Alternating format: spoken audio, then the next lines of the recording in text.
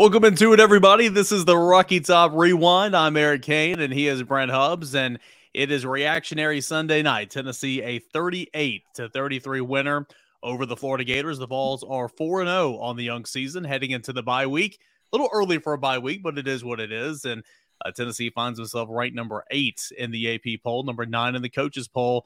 A lot of things going the Orange's way, Brent Hubbs, but maybe not in the fourth quarter defensively for Tennessee yesterday, but at the end of the day, you got to win over Florida. You snap a 5-game losing skid. You win for the first time over the Gators in 6 years.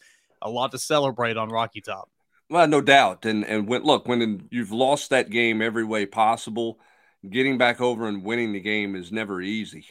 It was kind of the reverse of the 2016 game where Tennessee was just terrible in the first half, getting blown out at home, and then they got hot in the second half. This one was about hanging on, and Tennessee they had a hard time hanging on throughout this series for a long time.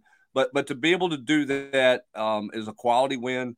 You look at Tennessee's 2 big wins this year. Pittsburgh on the road, they win with the defense when the offense struggles. Yesterday it was the offense carrying the load for Tennessee and picking them up. Finding ways to win is growth in a program. And Tennessee found a way to win yesterday because here's a newsflash. Quarterback's pretty good. Quarterback's pretty doggone good. And I've respected his game since he started playing. Once he got on the field, I know he had the reputation of just being a dump down guy when he got here and all of those things. But boy, you go back and rewatch that game yesterday. I wrote this in my 10 things piece today, and I know you'll talk about it in your review piece tomorrow. I can't remember the last time I've seen a quarterback in complete control of a game the way that I thought he was from the opening play of the offense till Tennessee finished it, till the game was over. I thought he was in total control. Did he make every play perfect? No, but boy, Hendon Hooker was really good yesterday. I mean, really, really good. Yeah, he was. And, I kind of said this on another show that I joined earlier today, but I kind of, the college football playoffs, I start paying attention to those 4 teams or those 6 teams when the first one comes out. So, a lot of Heisman, that word's been thrown around since yesterday's game, and I'm not ready to go there. Of course not. There's a long season. But what I can say is Hendon Hooker is one of college football's best, plain and simple. There's not many players that are more important to their team than Hendon Hooker is for Tennessee. And video game numbers yesterday, we spoke on the mini podcast and everything that we've written since. 22 of 28, 349 through the air. He had 2 touchdowns. He completed 79% of his passes. And Anthony Richardson, we can talk on that in a moment. He was spectacular yesterday, but he only completed 54% of his passes. Hendon did this, completing at almost an 80% clip, a career high on the ground, 112 yards and a touchdown. Hendon Hooker accounted for 80% of Tennessee's total offense on the day. He was fantastic. He is one of college football's best players, and it's fun to cover a quarterback like that, obviously, because you and I both cover teams, and you a lot more than I have, the teams that didn't have a quarterback. And what we saw from him yesterday, Jabari Davis and Jack Jones on the VFL Players Lounge yesterday heading into the game, they spoke on how this could be a legacy game for Hendon Hooker, how a win like this, you remember Clausen taking down, Florida. You remember Eric Ainge taking down Florida as a true freshman. You remember these games. And what Hendon Hooker did yesterday is, I think that's something that we're not going to forget maybe ever for a long, long time. Yeah, it's a win against the number 20, 20 Florida team. Is Florida going to win a national title this year? No, they're not. But that was an impressive win, and it was an amazing performance from Hendon Hooker. And Brent, Tennessee needed every yard, every completion, every point. They needed it yesterday. Oh, they did, and we're going to dive into a lot of that as we move forward. We're also going to take your questions through the comment section, so jump on in here and ask those anytime you want to. There's plenty of things to talk about, good, bad, and ugly, and obviously the secondary was a tough day yesterday. Scammer Payback, that's an interesting screen name, wants to know, did you think the Vols could have the production they got out of the wide receivers with Tillman being out? I'm not going to say, yes, I absolutely knew that, Eric, but I think you and I have talked about this too. There's just a real belief Josh Heupel can get about anybody open. And Alex Golis they can get about anybody open. And I didn't see Ramel Keaton, having the day he had. How about that? I'll give him total credit, because he's a guy who dropped a lot of balls in preseason camp, and I thought for sure he was a guy who was going to get passed by some people. Callaway was going to play ahead of him. He was just kind of a depth guy, if anything at all. But boy, his number got called, and he made a great diving catch. His catch in the first quarter to get the first down, where he made guys miss, I think he had 12 yards after the catch or something like that, was really impressive. Yeah.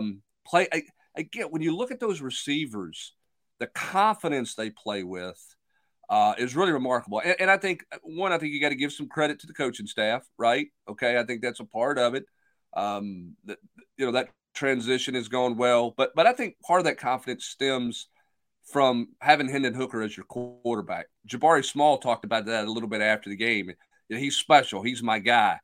I think when you have that, there's an extra belief that as a receiver, hey, he's going to get it to me. All I got to do is do my job. I don't have to do anything spectacular.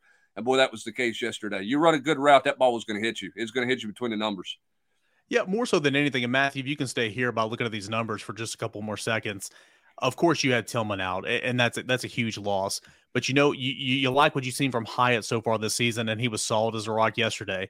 Brew McCoy, it was good to see him get his first 100-yard receiving game for Tennessee, find the end zone again.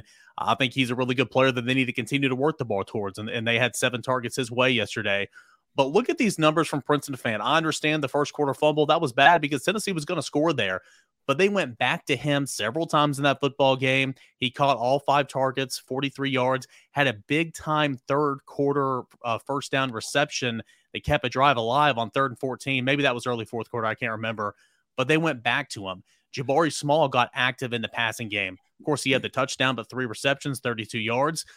They went to their backs. They went to their tight ends. Jacob Warren on the wheel route was uncovered. Trey Dean, I don't know what he was doing there. In order to overcompensate for not having Cedric Tillman, they made an effort to get their tight ends and to get their backs involved. And I think they've wanted to get Princeton Fan involved really since this staff has been here. They just hadn't been able to yet. And of course, with Dillman out, there was an opportunity. So I don't want to say I'm surprised that Tennessee was able to overcome that, because I think there's a lot of faith in McCoy, in Hyatt. Now you're getting more faith in Keaton, but also they made a point to throw to the tight ends and into the running backs. Yeah, no doubt. And the middle of the field was open, and Tennessee capitalized on the open in the middle of the field. They haven't always done that. That's part of the growth of Hendon Hooker in the passing game, being able to use his eyes, the trust factor they have with him to throw all the routes that they want to throw. That's the evolution in year 2 of this passing game, is work in the middle of the field. The biggest play in the football game, the absolute biggest play in this football game, in my opinion, was the 3rd and 10 on the 99-yard drive, where Tennessee scored to take the lead at the end of the first half. It's a great play by Hendon Hooker. They've got an unblocked man. Jabari Small goes the wrong way, misses pass protection. Hendon Hooker bails him out, throws back across his body, an awkward angle to Princeton Fant for a 10-yard completion and a first down. The next play is Ramel Keaton's diving catch, and all of a sudden you're up and running. Billy Napier had just called timeout before the 3rd and 10, wanted the football back. If they don't convert there, Paxton Brooks is punting out of his own end zone, Eric. We know how the punt operation's been. Florida's probably going to come after it. Or even if they play field position, they're going to have it near midfield with a timeout left and a minute and 20 seconds, minute and 40 seconds, something like that. That was an absolute must-have play and a game-changing play for Tennessee. As much as the Princeton Fant fumble was a bad play for Tennessee to start, because they were going to score and take all the momentum there. If they fail on that 3rd and 10, Florida might have a 7-point lead, or they might have an 11-point lead going into the half. Instead, it's Tennessee with the lead going into the half, momentum and football to start the second half. I think that play was, and I didn't realize it till I rewatched the significance of it. I didn't realize how great of a play it was by Hendon Hooker. But that was a terrific football play and a must-have for Tennessee right there. That was a momentum-changing play. It set up the rest of that drive. Yeah, and continuing to show confidence going back to Princeton Fan, that situation, as you mentioned. And Princeton Fan's a guy, too. You've seen it a couple of times already this year, and having discussion with some assistant coaches. It's like with him, when one thing goes wrong, something else happens. It might affect another play or 2 or 3 plays down the line. After that fumble, the next offensive series, he had a false start. Getting him back and getting him active and really a impact play for Tennessee, as you mentioned, that was so critical. Of course, the Ramel Keaton play, that was fantastic. But also, I feel like in the third quarter, when Tennessee is really getting going offensively, Jabari Small came and made a little wiggle, made a guy miss at the second level and rushed for 40 yards. That got Tennessee's run game going. Hendon was already running, and that was good. But that got Tennessee's run game going from Jalen Wright and Jabari Small that really kind of helped them as the second half went on. So it wasn't just Hooker. Tennessee wants to run the football. And in big games, you look at Georgia last year, Alabama, some different situations as the year went on. At Pittsburgh this year, you haven't had that running game that you could really rely on. Tennessee didn't have it for 2 quarters from its running backs. That one run got Jabari Small going. I thought that was a big play in the football game as well. No doubt. He made a linebacker miss at the second level. And that's something that Tennessee's not done a good enough job in the run game. They've got it for what it's been blocked for, and that's really it. That play was blocked for 4 or 5 yards, and then it was Jabari Small who turned a 5-yard gain into a 40-yard gain. That's what good running backs are supposed to do. And that was, he set him up. It was a really good cut that he made. Good vision on that play. That was a really important run, and you're right. It got Tennessee going a little bit on the ground game, and maybe that'll get them going a little bit more. These running backs are hard for me to figure out.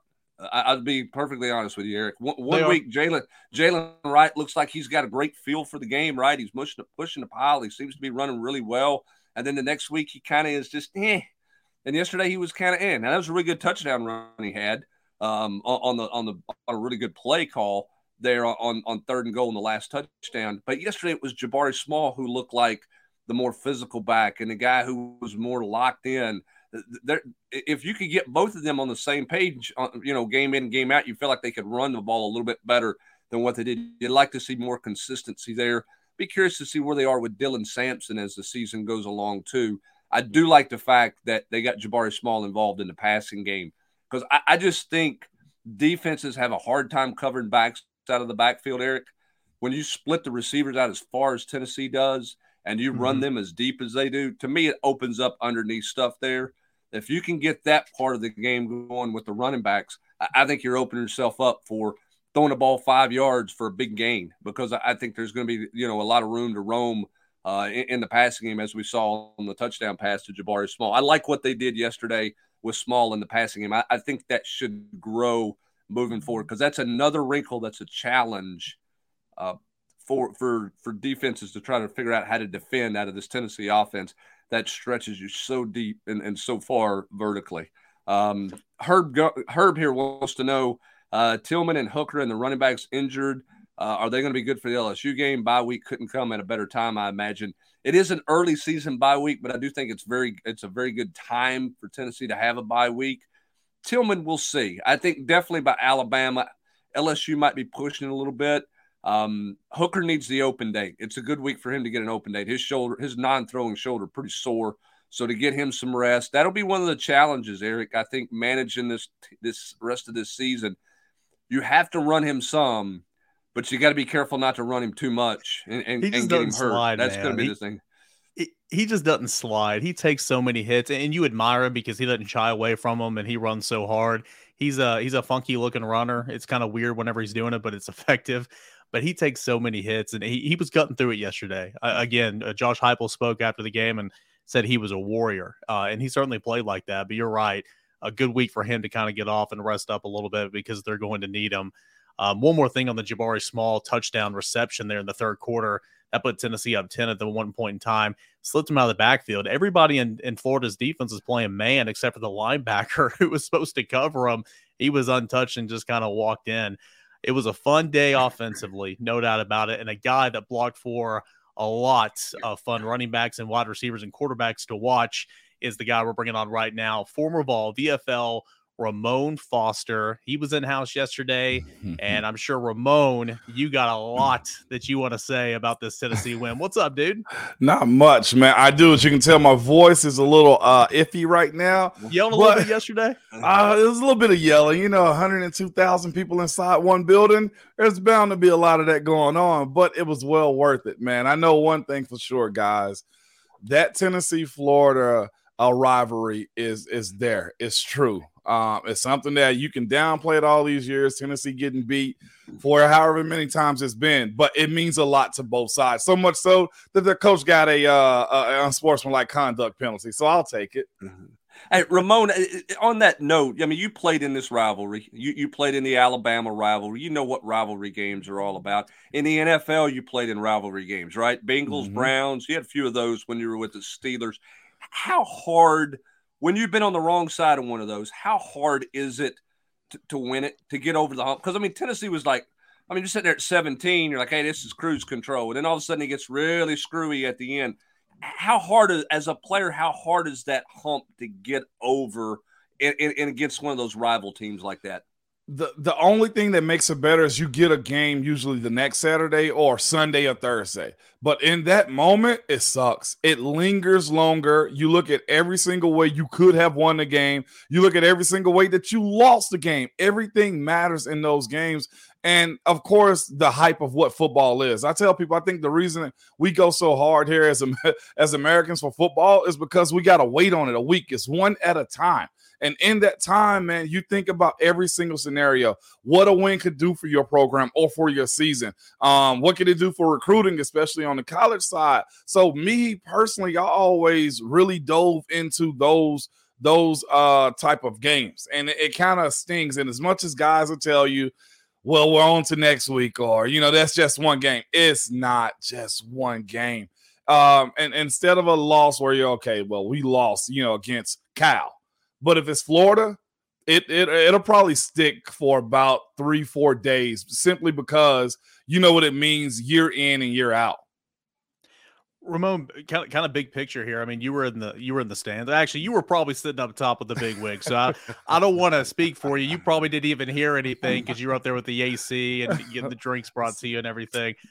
That atmosphere yesterday, you were down there on the field pregame. You were out there. I mean, it was, mixing up with Stir the Pearl. The checkerboard, they were loud. They were rowdy. I mean, you had about 50 recruits just sitting right there beyond the north end zone. Yeah. I mean, what a scene. I mean, that's, as Josh Heupel would say, I mean, that's college football at its best. And, of course, Tennessee came out on top. I mean, what can you say about all 102 that were in there yesterday? It was amazing, beyond amazing, really. Like, I had so many people texting me, calling me, all of the random numbers. I'm like, who's calling me right now? Because it seemed like everybody was in that stadium. And not just that. So I was in somebody's suite, okay? I will say that. But it was so good and so rowdy, the environment. Ron Slay and myself, we walked down to the terrace level and just moved all the way down the stadium because we were like, we got to feel and hear this. Like, we got to see what this is about, because you can see what's going on. You feel the excitement, but to actually hear it, be a part of it. I hadn't seen it like that in a long time. And I know I hadn't been back because of my old career. But if this is the era in which we're going into, and the way this fan base supports it and just is so rabid about watching this group win, man, it's going to take a lot to bring these guys down, man. If recruiting picks up at certain spots, then I feel like this is something that is going to be sustainable. All right, Ramon, you played with a quarterback in the National Football League who was just a tough hombre. He'd take a lick and keep going. He would make a play when it looked like there was no play to be made. I'm not saying Hendon Hooker's Ben Roethlisberger. I'm not making that comparison. But as a player, what does it do for you when you have a quarterback who plays with the grit and toughness that Hendon Hooker displayed on Saturday and has displayed since he's been at Tennessee as the starter? Man, before I even give my answer, you hear his teammates. Like, you hear these guys say, I am a Hendon Hooker fan.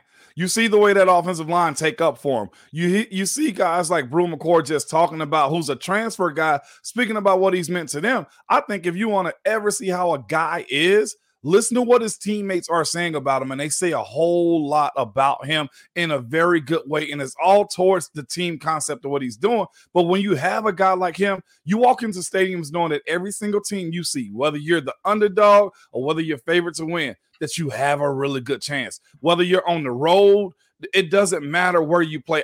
Like, playing with Ben Roethlisberger was one of those things where it's like, if he can stand up, he's going to make plays for us. And that's kind of what you get out of him, where he was supposed to be sacking. What was it, like a 40-yard run down the sideline? And 44. You just said, I'm just like, well, it seemed like it was 80, okay, as much as he was running. But you see those types of things. And if you have a bad play yourself, you're quick to say, my bad, because you almost feel like you let him down because you know he's given all that he has on every single play. And there was a few times I heard you guys speaking about it, like he took some hits where it's just like, and then I love it, but get down, please, because we like seeing you do other things on the field besides getting tackled. Ramon, you've been in a lot of shootouts throughout your football career, college, pro. There's been games where, as an offense, you guys know that essentially like, hey, when we get the football, we got to score, because if we don't score, we might not win the football game. It's important to remember, again, Tennessee won the Pittsburgh game because of its defense. But when you're in a game like that, what's kind of your mindset? What's those talks going on within the huddle? Maybe not for Tennessee because they don't huddle, but maybe on the sideline when you just kind of know that, hey, we got to take advantage of every single possession. Well, I think this offense is thriving like that anyway, simply because they can score so fast. And they could be off the field so quickly also that you, as an offensive player, you feel a little angst. You feel a little anxiety of, look, if we don't do our job, then that defense is going to suffer. And I think you kind of see that from those guys on that sideline, being in positions where a team, especially a conference opponent like Florida, or let's say in Pittsburgh, I'm playing somebody like Baltimore. They know you, and no matter what, it's going to be 60 minutes of just slugging, just back and forth. So every opportunity you can get to get a one-up on your opponents is something that the offense must do, and I absolutely love it. Watching them take on those 60-yard passes and just support that defense. I actually, for the most part, thought they supported the defensive side of the ball, really well. And I know you guys probably side-eyed what this offense is going to be, like I did too, and how would it work in the SEC. I think the way they are operating right now with having a veteran quarterback is sustainable if you continue this on. All right, so Ramona, you're an offensive lineman, so I don't know how comfortable you are answering this question, but I'm going to ask it anyway. How does this offense get guys so wide open? Oh, man, listen to me. I'm watching from up top, and I'm looking at Brew, and I'm looking at Jalen, I'm looking at tight ends move to the absolutely side of the sideline. They don't move. They stretch people out. And I see how now the running game work, because there's so much anxiety on the corners, on the linebackers, because if you miss a slant, it's probably going to be a chunk play. If there's no support from the secondary, guys are going to get wide open. The amount of anxiety that defenders have, considering this is the other part too on why they got on how they get so open, is they have to chase the ball so much.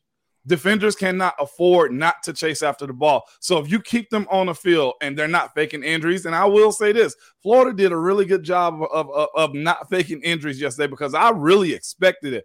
But defenses tire out if they don't get stops.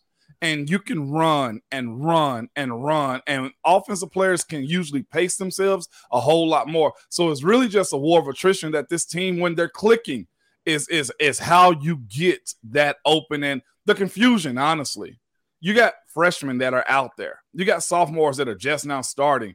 They don't know where to find guys. Like, look at the amount of broken plays that they had yesterday. Just tight ends and wide receivers wide open. And it's like that every week. It's crazy to see. I mean, it really is. Specifically the offensive line. I would imagine as an old lineman, you're like, I'm not sure how much I would enjoy this pace and what they like to do. But when you watch them play, what do you like about this group, Ramon? And how much better do you think they're playing year two as understanding the system now than what we saw out of this team middle to late of the year last year? Most times when offensive linemen realize what the hurry-up offense can do, you actually like it. Simply because, as I just said a second ago, you tire out the defensive line. I'm watching their guys just be gassed and hoping that we sub out so they can get in. But what I've seen from Coach Ellerbe and what he's done with this OL, he's teaching them technique. He's teaching them finish. He's having those guys communicate with one another to where you say to yourself, they're all on the same page. Now, guys moving in and out of the starting lineup, let's say if Jerome Carvin leaves this year or Darnell Wright, then the guys behind them understand, look, this is how we operate. I appreciate them at least having them learning technique. watching them move up and down the field is, to me, is more of an advantage. And it's also just been a huge emphasis on what the running game can provide too. Those guys play with a level of nastiness that if you pay attention to it, you'll say, no, this might not be an air raid type of offense, but it actually is. Ramon, specifically, Gerald Mincey, what have you liked? He's the newcomer of this bunch, obviously. What have you liked from him through 4 games? And can this type of win, I'm not saying Florida is Georgia this year or Alabama or a top 5 team, but what can a win like this kind of do for you, for your mentals, for you inside that locker room moving forward to where you do go on the road and play in the Bayou in a couple of weeks? You host Alabama. You got a big game against Kentucky, Georgia. What can a win like this do for you in the long term for this season? For Jeremy, man, Mincey, being a guy that's a transfer guy and coming in and become one of Tennessee's dudes. Like to be an outsider, all you're looking for is acceptance. So for him to win that starting left tackle job, and for him to be playing as well as he is, finishing, like he had a little swagger about him yesterday. And it's probably because he's playing Florida, but you haven't heard his name much. And you got to say to yourself, he's getting it. Like he's finding his niche. Like the transfer portal, I got a lot of issues with it. But here's a guy that's actually benefiting from it in a really good way. So that's what I like about him. He hasn't looked back at all, even when they were swapping guys back and forth as far as the Pitt game and at the beginning of the season against Ball State. But what can this win do for you also as far as winning against Florida? For the players in that locker room, and I know a bunch of us fans have what we like to call battered ball syndrome a little bit when it's just like, oh, we can never have anything good. But this group of guys that have Coach Heupel and his staff really reshaped them last year and say, we're going to win games and we're going to make it fun. It loosens you up a little bit. It's almost one of those things where you see sprinters run and their face just stays the same because they're relaxed and they're almost on autopilot with how they perform. That's what it could do for you. As long as the detail is there, as long as the technique stays the same when it comes down to what the coaches are telling. There were a few busts yesterday, offensively and defensively on the team, a couple of mishaps too. But when you find ways to churn out wins, like against Pitt, who was ranked, or Florida, who's a big-time rival at your house, it says to yourself, okay, we're in a different phase. I knew when I was on teams when we were going to turn that corner. And this is what those guys in that locker room say to each other.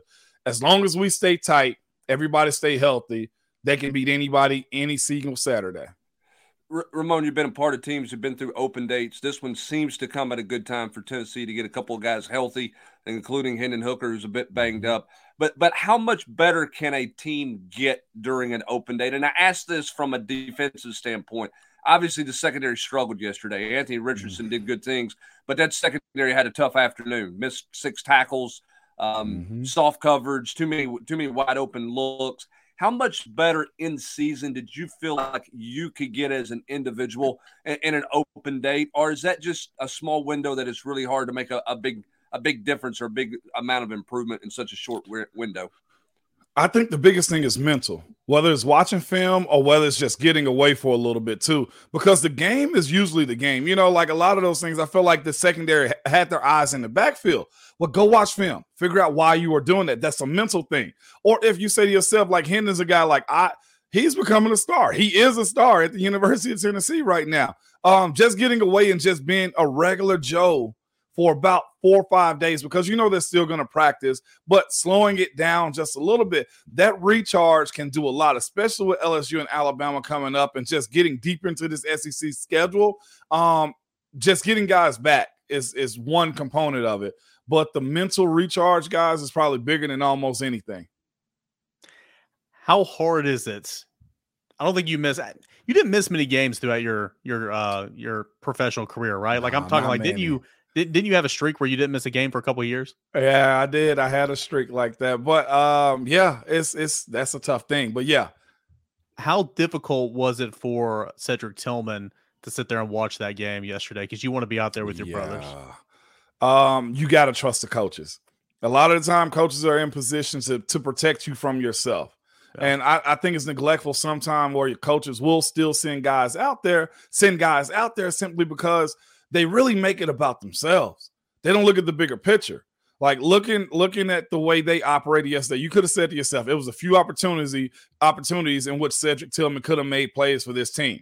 But you had growth from other guys around this team that you kind of said, okay, we're going to be better because we were without him, like a Ramel Keaton. Like I've been saying for the longest, man, watching Jalen Hyatt get hot, or a guy like Jacob Warren and Preston Fant, like those are the guys that you say, if we can incorporate them more into what we're doing, we're going to be better. So I think that was a great coaching decision. Is it hard? Yes, it is. But that's what Coach Heupel and his staff are paid to do also. Protect players from themselves sometimes when they just simply don't know any better. The hardest part sometimes for a player to do is just admit, yeah, coach, I'm a little hurt. So you got to kind of let them know, no, you're hurt. Sit this out and we will back you up. Yeah, and then hopefully he can come back stronger than ever against LSU. Likely Alabama. We'll see about LSU. One more thing before we let you go. Sia Nick over here in the comments section said that if you and Slay started your own podcast, you guys would probably have 1,000 subscribers after the end of the first episode. Is that something you guys have ever thought about doing? It is. We did it a little while back. This is while I was still playing, and we didn't really know the format of, how to go about it. This You're a radio guy now, though. So I am, and he's a radio guy too. Yeah, but it would be, they try to tell us, like fans say, you guys need to do the same show. I'm like, no, that's way too top heavy right there. Okay, that's way too much. But it'll be something we've been speaking about recently. Maybe we will get to that point, after everything kind of get hashed out. You know how it goes, guys. There's always contracts you got to deal with and all little small, minute things. But you can catch us daily, though. You can. The pride of Ripley, Tennessee, right? How many people recognize you from Ripley, Ramon? Do you ever anybody ever talk to you about your days in Ripley? I met somebody yesterday at the game. That's how packed it was. It was people from all over Tennessee. I met somebody from Ripley yesterday at the game. I was like, oh my God, everybody's here.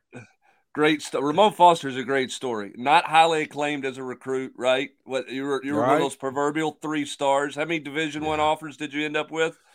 I had a good bit. I had about 12 to 15, but it was, of course, contingent on. It wasn't like it was with these kids, though, like 50 and 60 of them. Right. And he ends up at Tennessee. And then how many years at the Steelers did you go? I did 11 from 11 years, 2009 to 2019. People say 10, and I'm like, no, you got to actually count 9 too. Okay, that's a year. Yeah, that's an unbelievable career. You've been a blast to cover and to deal with. And if people in Nashville are not listening to you on the radio on 104.5 in the morning, they're missing out. And by the way, you can also watch his show every morning on YouTube. So you don't have to be in Nashville. You can check it out. That's the morning show in the Wake Up Zone there at 104.5 with Ramon Foster. You're going to tomorrow morning. You can talk a lot of college football, be some Tennessee talk, a little MTSU talk. They get a win over Miami, and the NFL is the NFL. There's always plenty to talk about there. Ramon, you're the best, buddy. We appreciate you, my man. Thanks, man. Thanks, fellas. Absolutely. Enjoy. All right, thanks. That is Ramon Foster. Eric, one of the greats. I mean, he's not a guy when he left here that anybody saw with a 10-year NFL or 11-year, excuse me, Ramon, 11-year NFL career. But he just said it was 11 years, Brant. Come on. I know. I got a little cough medicine in me. I'm doing the best I can do here. But again, a guy who went to work every single day. And he was never flashy about anything. He just went and worked every day and just had a fantastic career. Great listen to. It was great catching up with him yesterday pregame before we went in the stadium. So we appreciate him spending a few minutes with us tonight. Yeah, he's been awesome, and he's been a good mentor for me. Like, since he's been retired, we catch up all the time. He's always so great with his time. Voted the slowest guy in Madden football. It don't matter. He played 11 years. He was a player rep, and he had a great NFL career. So that was Ramon Foster. Big thanks to him. Hope you guys enjoyed that. A lot to celebrate for Tennessee offensively in a win against Florida. We're going to take a look at the defense here. We're going to talk a little defense? Is that what we're going to do next? I think we need to. Probably got to dive into that one, right? Yeah, we got to.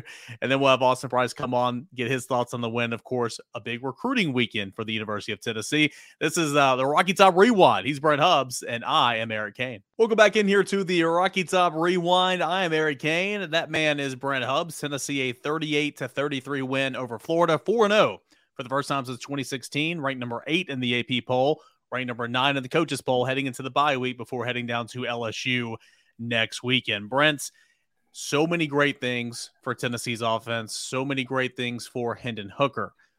We discussed all last week leading to the game just how this series goes. It's Tennessee, Florida. You knew Anthony Richardson was not going to play as poorly as he had the last 2 weeks. Didn't think he'd play like video game like numbers like Hendon Hooker as well. I mentioned Hendon Hooker had 80% of Tennessee's total yards. Anthony Richardson accounted for 86% of Florida's 515 total yards is what he had. It was a disappointing day defensively, especially for the secondary on a night that still Tennessee wins and finds a way to get it done. Yeah, if you'd have told Tim Banks, the Tennessee's defensive coordinator, that they were going to have Florida in 3rd and 9+, 9 yards to go or more, 9 out of 15 times, you would have said Tennessee in a cakewalk, Eric, because there's no way you would have thought Florida would have had success in 3rd and long. Yet that's where they made their hay. 3rd and 9+, Gators converted 4 of those 3rd downs, and then they converted 3 4th downs after a 3rd and long. So they got enough yards on 3rd and long to make it a 4th and manageable. They went for it. They converted them. So out of those 9 3rd and long plays, Florida converted the thing 7 times, which is a ridiculous number. Like that nobody gets that percentage. That's the biggest worry, the biggest concern coming out of this thing is, again, much like last year, Eric, Tennessee had a chance to get off the field on 3rd down, and they didn't. And not only did they not get off the field on 3rd down, even when they got a, quote, stop, they gave up 7 yards on 3rd and 9 and made 4th and 2 manageable. That has got to get cleaned up for Tennessee moving forward. I'm not sure what the answer is. It obviously starts in the defensive secondary. They got to be much better than they were yesterday because that was not a very good day for that secondary. Yeah, no doubt. And what's more frustrating about 3rd and long and them converting is when they didn't. And you said sets up a manageable 4th, 4th and 2, 4th and 3. I mean, Florida was 5 of 6 on 4th downs, and a couple of those, it was like 4th and 2, 4th and 3, and 2 in particular. Anthony Richardson saw that Shorter had man coverage on the outside and just threw it up to him, and picked up 14, 15. One time picked up 28 yards on 4th down, and that's nerve wracking as a defensive play caller or somebody watching that football game. It was obviously there's a lot of cushion. This is not a good zone defense in the back end. Tennessee's cornerbacks got picked on. According to Pro Football Focus, I just pulled a couple of numbers here. Haddon was targeted 7 times, gave up 4 receptions, 103 yards, a touchdown. He missed 2 tackles in that football game. Christian Charles gave up 3 receptions, 53 yards. Brandon Turnage was barely in there, but he gave up a long pass on his one rep. You had Trayvon Flowers, who missed 2 tackles. Tamari McDonald, who gave up 6 receptions, 100 yards and a touchdown. He missed 2 tackles. Just any way you spin it, I mean, top to bottom, the star, the corners, the safeties weren't great, but it was a tough day for Tennessee's cornerbacks. And give Anthony Richardson credit. He looked at the mismatches, knew what he had, and trusted his receivers, and he wouldn't make the throws. Yeah, he did, and you're exactly right. I mean, give Anthony Richardson some credit, but again, Tennessee's got to figure out how to be better there. There's a couple things that they need to do, in my opinion, or a couple things I think they need to look at long and hard this week. One is Joshua Josephs needs to play more. Tennessee did not get home. They're not getting home consistent enough with their front 4 when they pass rush, which is a concern to me, Eric. That's got to improve. And so I think that it starts there. They've got to figure out how to get a better pass rush. I thought Joshua Joseph flashed again. Every time he's played in a game, he's flashed. I thought he flashed against Ball State with quickness. I thought he flashed against Akron. And I thought he flashed again yesterday. He needs to get more reps. He needs to be a part of that 3rd down package. He's got a better chance of getting home than Roman Harrison does at this point in time. And I don't think Roman's playing bad. I just think Joshua Joseph's first step is different than anybody else's. That's one thing I think they ought to look at. The other thing for me, too, is, and I mentioned this on the post-game mini podcast, do you look at a Danico Slaughter at the corner? Right? I mean, I don't know if you do, but do you look at and toy with that? I don't know when D. Williams is going to be healthy, and I don't know that he's the savior. Tennessee fans are hoping, right? Because he was there was talk about him in the preseason in camp before he got banged up as a potential starter, but we've not seen him play in the SEC against Power 5 competition. We don't know exactly what he can do, but there's hope there. We'll see if he can get healthy. And then I think they're married to these safeties. I just don't know how much zone defense they can play effectively. I don't think the linebacker drops are very good, and I don't think the safety play. I don't think there's enough speed there with the safety play to close down those windows. That's one thing you said right there. The drops from the backers, many times upon my rewatch, Jeremy Banks faking the blitz, so slow to get back in his drop. Juwan Mitchell, same thing, so slow. Or they're getting back there in their drop, and they're not, looking around at the surroundings to see a cross or to see a dig over there, to see, an out that they need to be pushing on. So again, it's all tied in. I'm not trying to single anybody out, but it just kind of is what it is. You look at Danico Slaughter, again, just having some options. There was a point in time, it was, I think it was Florida's second touchdown. It's when they took a lead. You had Solon Page out there at linebacker. You had Brandon Turnage at corner. You had Deshaun Rucker at corner. That was for a couple of plays. And then Christian Charles got back in there, and then Kamal Hadden came back in there. That's just not ideal for a Tennessee personnel-wise to be in a football game right now. You miss Warren Burrell. And I'm not saying, hear me out, I'm not saying that he was playing well, because I don't think he was playing well. But the coaches know what they have in Warren Burrell.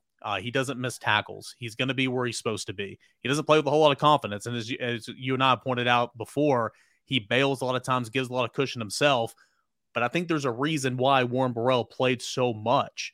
And it's because he was consistent, whereas Christian Charles is still learning a position.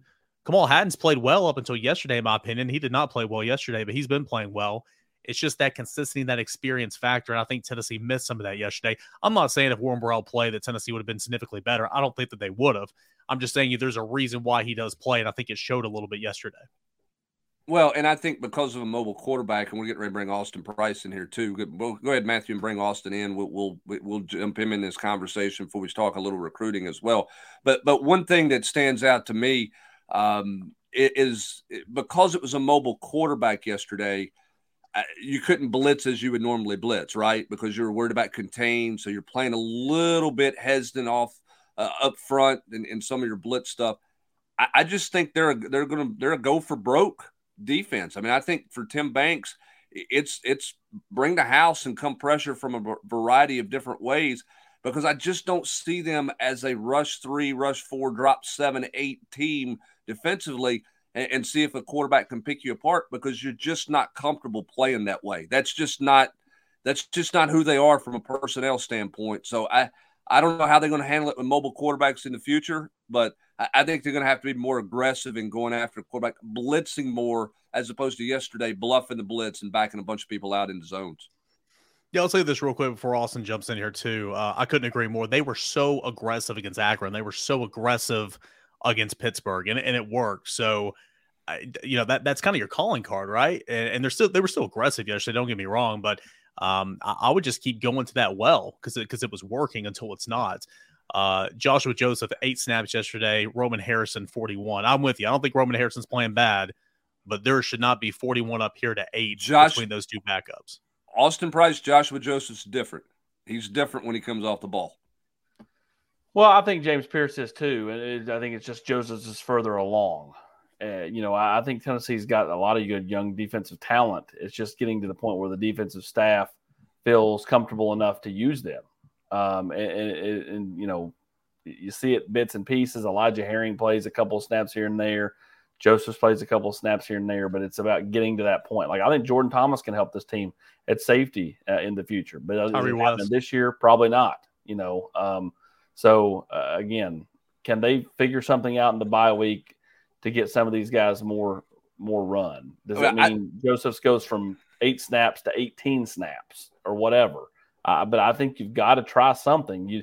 Yesterday they just played in such a soft zone, Brent, that Anthony Richardson didn't have to be accurate. You could be fractionally off and still complete easy passes. So he did for 453.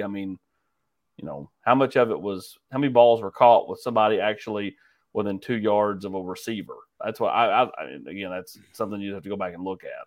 Well, and rewatched today, there was a lot of open grass. There was a lot of green grass around the Florida receivers.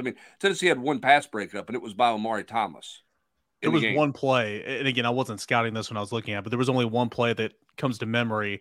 It was when Florida was in on the red zone. They threw it to Shorter, I believe, and Richardson threaded that needle between 3 defenders. That's the only time, really, that I can remember him saying, wow, that was a tight window. You fit it in there. The rest, as Austin pointed out, it was just gosh, I mean, you could wait on it, you could move over. I mean, it's just the cushion was so large.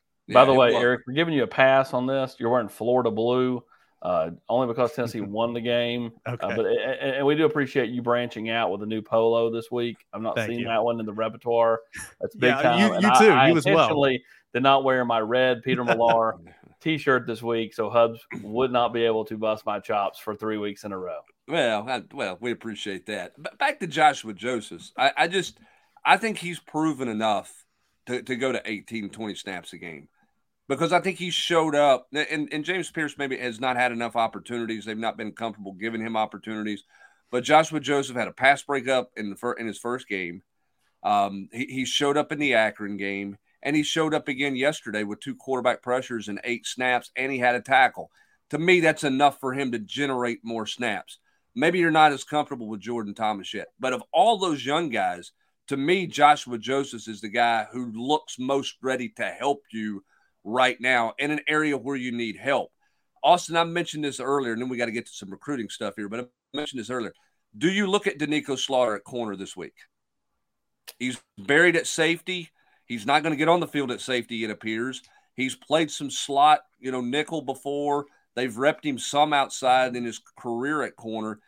Do you just take a look at it looking for some potential bodies out there? Because you don't know when D. Williams is coming back, and you don't know when Warren Burrell is going to be healthy. Yeah, 100%. I think you look at everything because that's the easiest thing to do is take a look at all things across, every, phase of your defense, first level, second level, third level, 12th level, which is, where they got to get to. But, I just think you just have to just move some pieces around. Now, will they do that? Who knows? Because, so much of this week will be kind of light. With them trying to get healthy. But why not? Why not just tinker with stuff this week and see what you find? You never know when you tinker what you might find or what you may go, there's a reason we didn't do that. And now we remember why we didn't do that. I think you tinker this week, you tinker at D-line, you tinker at pass rush, you tinker at linebacker, and you tinker definitely in the secondary.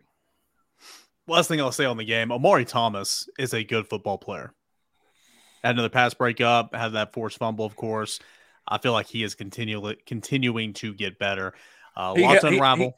He held his gap very well in short yardage stuff yesterday, too. I mean, there were multiple plays where he never made the tackle, but somebody else made the tackle short of the line to gain because of what he did in terms of clogging up the gap. His containment and his gap integrity, if you will, was really good yesterday. Rodney Garner's really done a nice job developing Omari Thomas. Well, one thing I forgot to mention in our post-game integrity, and I remembered when we were doing the Nation tonight, and I want to get to it here. I do want to say that I have a lot of respect for Florida because they never, as much as Tennessee went tempo and it just killed Florida yesterday, they never had a player fake an injury.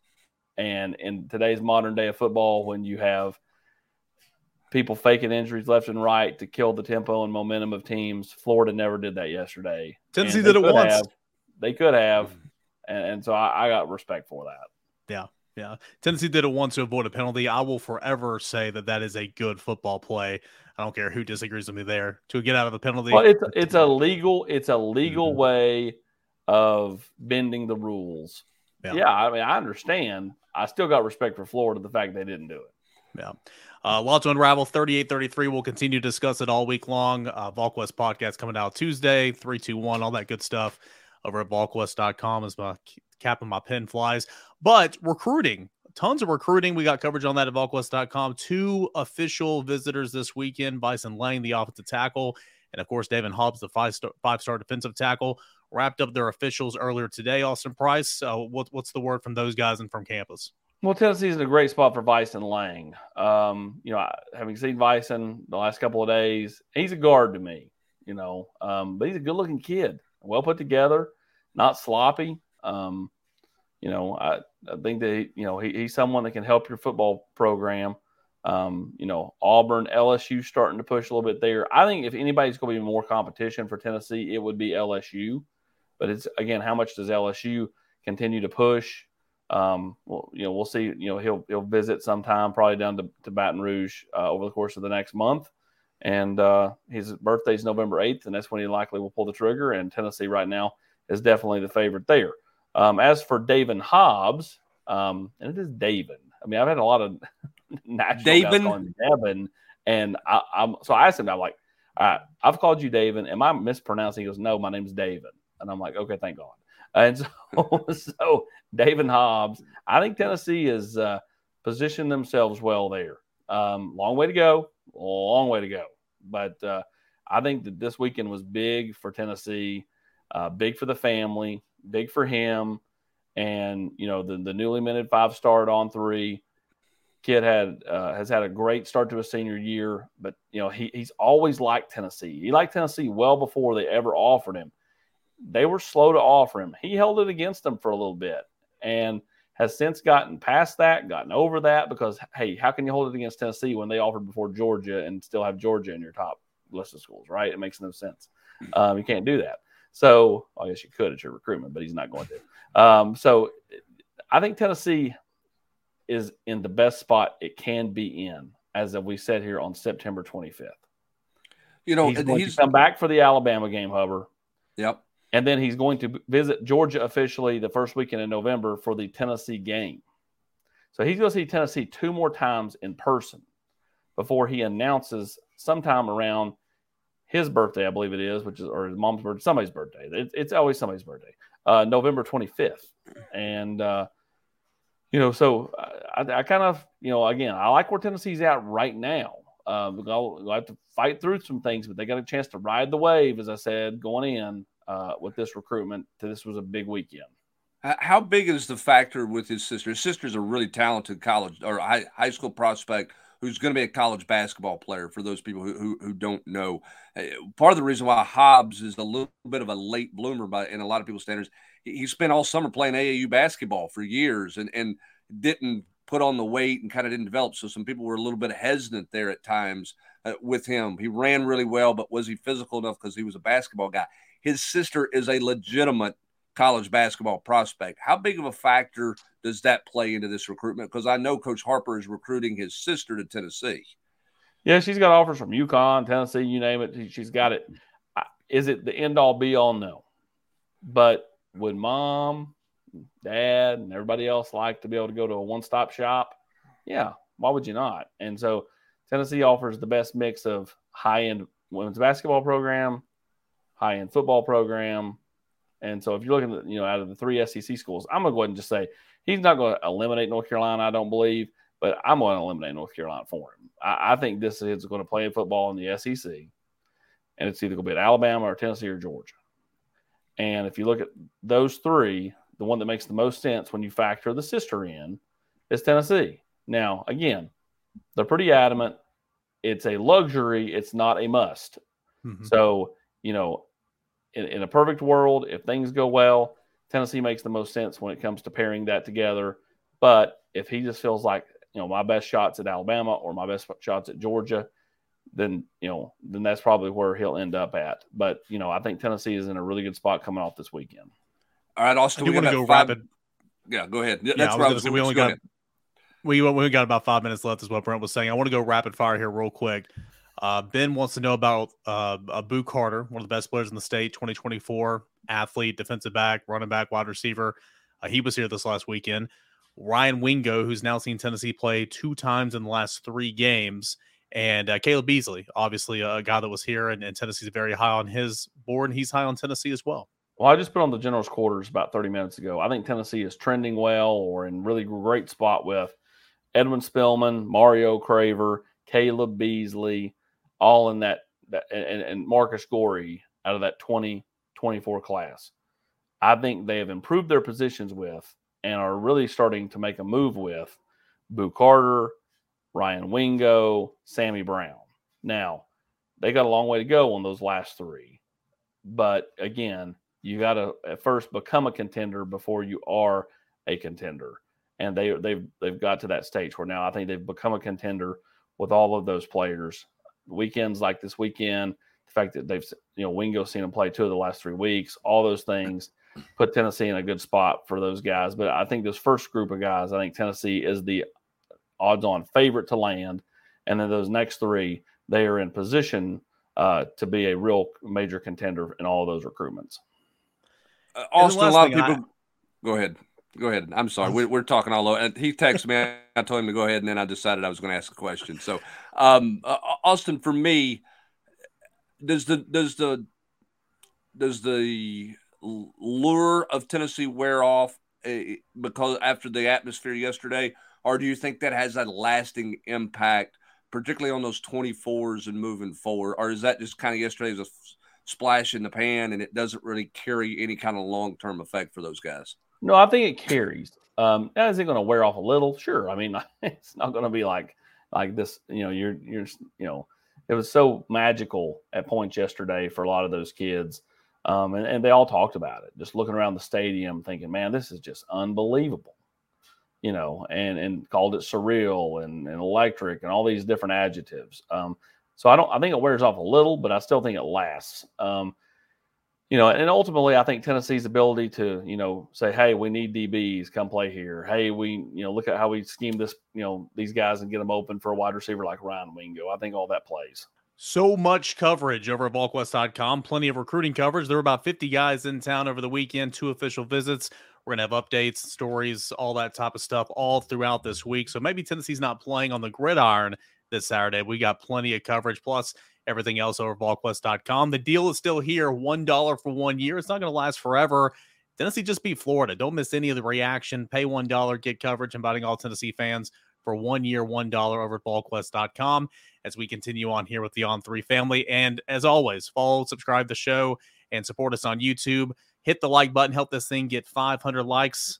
$1 for 1 year, VolQuest, and you're not going to find a better deal out there. So plenty of stuff to get into this week. This has been a fun show. Big thanks to Ramon Foster and Austin Price for jumping on, and Brent Hubbs, of course, the Rocky Top Rewind. And big thank you to you for tuning in to the Rocky Top Rewind.